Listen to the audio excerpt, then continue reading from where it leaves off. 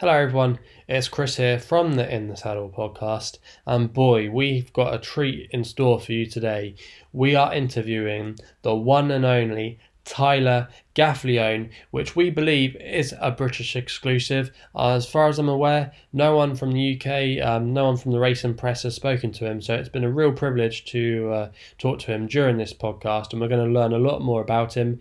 If you've been watching the coverage on Sky Sports Racing in the last couple of months, and you've been watching stateside in the evenings, you would have seen Tyler ride plenty of winners at Gulfstream Park. He rides there very often. He's very much a rising star in the United States. He won the Preakness last year, which is one of America's Triple Crown races, and he looks like he's got a bright future moving forward. But we're going to be getting to know a bit more about him during the next 15 minutes or so. A few other announcements I will make before we begin the podcast. We're now available on Apple, so go and follow us if you haven't done so already on there, and please give us a review and any feedback you got to give.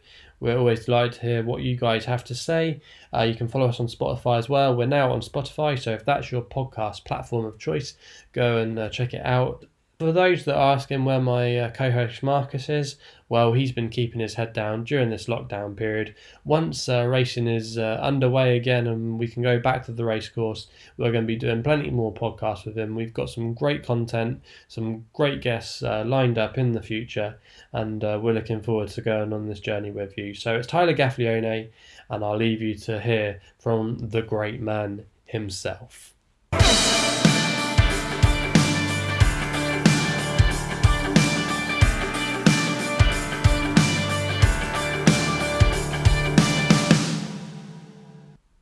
So thank you for coming on the podcast, Tyler.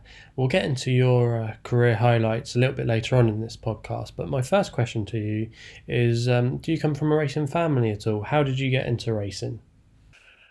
Yes, sir. My father was a jockey, and my grandfather was a jockey as well, so I basically have it in my blood. I grew up on a farm down here in Florida, and we always had horses around, always had to take care of them, so I just fell in love with the horses at a young age, and then it just felt right to become a jockey. I had so much passion for it, and I always wanted to do so. It's an easy transition for me. So when you were growing up and aspiring to be a jockey, were you able to compete in pony races, for example? Over in the UK, a lot of jockeys that come through often started out in pony racing, or did you have to go to a racing college or a racing school?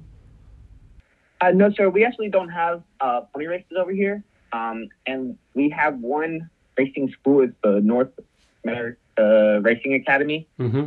But I'm not even sure if it's still open. But I learned from my father. He took me to Ocala during the summers when we didn't have school. I galloped horses starting at 10, 11 years old. I was getting on horses every morning, 5, 6 a day.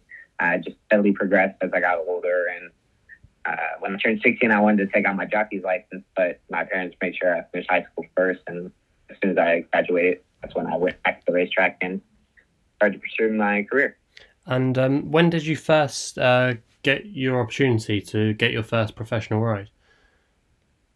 It was September 5th, 2014, I believe. Yeah. I rode a horse for a childhood friend of mine, Charlie Fontana.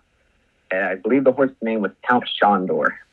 So after you got your first ride, were you able to land a job riding out for different yards or being based with one particular trainer? How did you go about establishing yourself?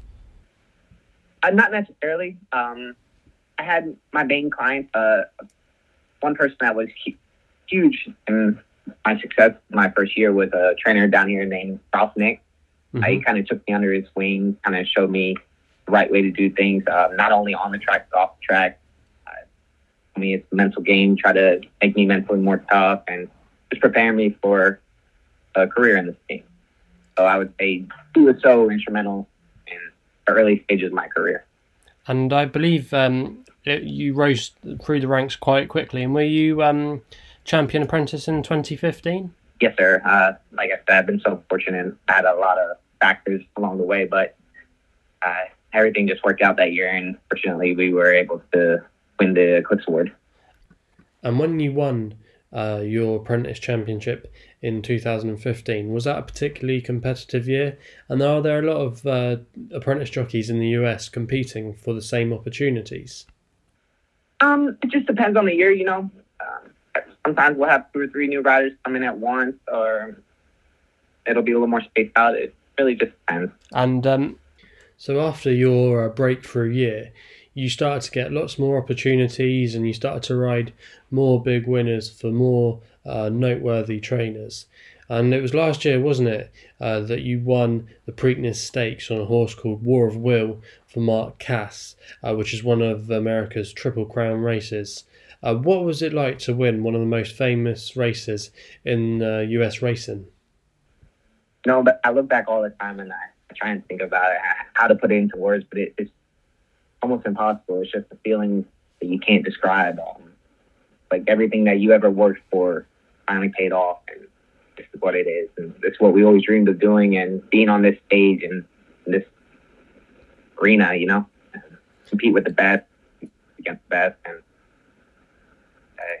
it truly was amazing. That must have been a wonderful moment for your career.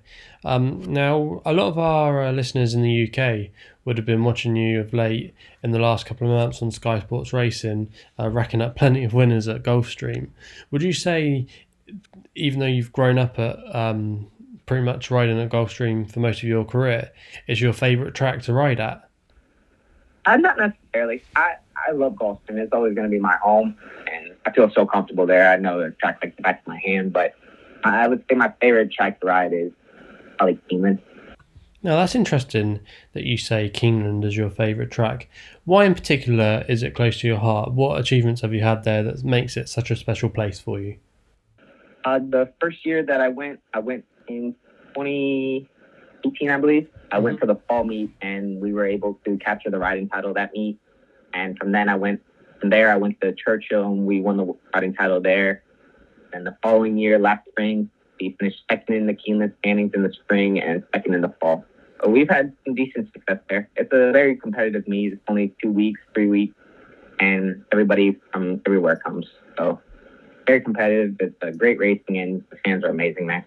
So when it comes to your riding arrangements these days, are you based with one trainer in particular, or do you ride out for a variety of yards? No, we try and spread it out as much as possible. You don't want to ride everything for one trainer just because you don't want to throw all your eggs in one basket. Because in the UK, you probably would, I know it's probably something that's different between British and American racing, but in the UK we tend to get maybe one jockey that will, for the majority of his ride, he'll just ride for one particular trainer. But it sounds like in the States it's quite different. It actually used to be more like that. Like when my father started riding in the late 70s, you couldn't start riding unless you had a contract with a trainer and owner. And I believe they started to do away with that towards the middle to the late 80s. And when you get your rides, do you have to organise them yourselves, or do you have a jockey agent that helps you out to get spare rides? Most riders over here, we have agents that represent us. And do you speak to them most days, and are they looking through the form and that to say, they might say, hey Tyler, I've got a good opportunity for you here, a horse that might win. Will they try and set you up for that? Oh yeah, my agent, for me, I think he's one of the best in the country. He's always online doing his research, trying to find the best possible mounts for us. He's always in constant contact with different trainers, trying to map out a plan where we're going to be this week for this date. And I talk to him basically 2-3 times a day, sometimes about business, sometimes just to talk. He's great. He handles all my business and makes my job so much easier. No, that's great. You have an agent that can help you organise your rides. I wish I had an agent that could help organise my diary for me. But when it comes to being away from the racecourse, are you able to ride the horses out on a daily basis and really get to know the horses that you're hopefully going to form a bond with throughout the rest of the season? Under normal circumstances, yes. Right now, with the COVID-19 being around, we have different protocols. And so jockeys aren't allowed on the backside. We're not allowed to go see the horses, go see the trainers. We're basically just allowed to go to the track, go to the jockey room, ride, and leave. But under normal circumstances, I like to go out every morning, see the horses, see the trainers, just talk to everybody. I like to be more involved, talk to the different trainers, go see the horses, just kind of get an idea how they're doing. And I like being around the track. I love being around the horses. It's where I feel most comfortable. Now, one of the most important issues of being a jockey is keeping your weight at a consistent level. Have you ever had any issues with that at all during your career? To be honest, the most difficult time in my career as far as my weight was when I had my apprenticeship. Just because I was giving up 10 pounds to everyone. I struggled a little bit the first couple months just to maintain, but after that, it's been pretty easy. I stay around 110, 111, 112 on a bad day. So I can kind of eat whatever I'd like and drink as much as I'd like. So I've been fortunate. And do you have to keep very fit? Do you spend a lot of time in the gym and working really hard to maintain a good level of fitness? No, I actually never was much of a gym person until recently. I went out to California and I talked to Mike Smith, and he's been on a training regimen for a few years, and he said that it's benefited him so much. He's never felt better at this age. He said he could go on another 10 years riding. So after that, I looked into it a little bit, and I found a personal trainer. I've been working out 3 times a week. I feel great, I try not to do too much heavy weights just because I don't want to build too much muscle. And we stay pretty fit riding every day, so I don't want to overdo it, but just try and make my career last as long as possible. Now, that's great that you were able to liaise with someone such as the caliber of Mike Smith to help you out with your fitness. It's become such an important part of being a jockey. I would say that a lot of the jockeys that I've spoken to in the UK over the last 20 years would say that fitness has been one of the most important things in becoming more professional as a jockey. But when we finally do get to resume back to some level of normality in racing and the racing calendar is back to normal, what horses are you looking forward to for the rest of the season that you think are going to excite you going forward? I'm looking forward to this year definitely being Zulu Alpha. He won the Pegasus World Cup Turf here in January. Incredible individual, big, strong horse, and can run all day.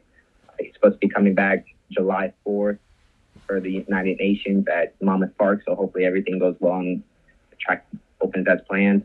I've got Stormy for Mark Cathey and Mr. Barber. She's a 2-time Grade 1 winner, beat the boys, finished second in the Breeders' Cup Mile, so I'm really looking forward to her this year. And then World Will's coming back.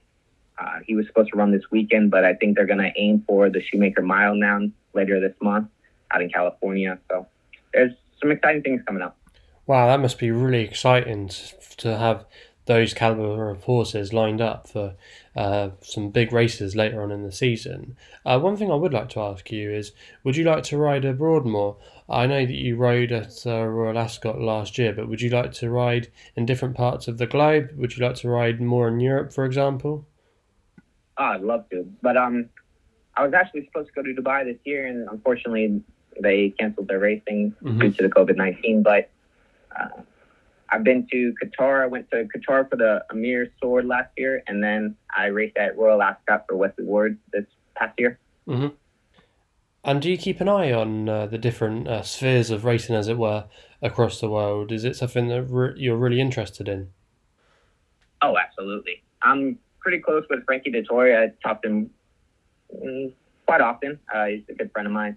So I always like to watch his rides. I'm a huge fan of Ryan Moore, Oisin Murphy, James. So I don't want to leave anyone out, but there's so many incredible riders over there, and you can learn so much from them. So I'm a firm believer. You take everything you can.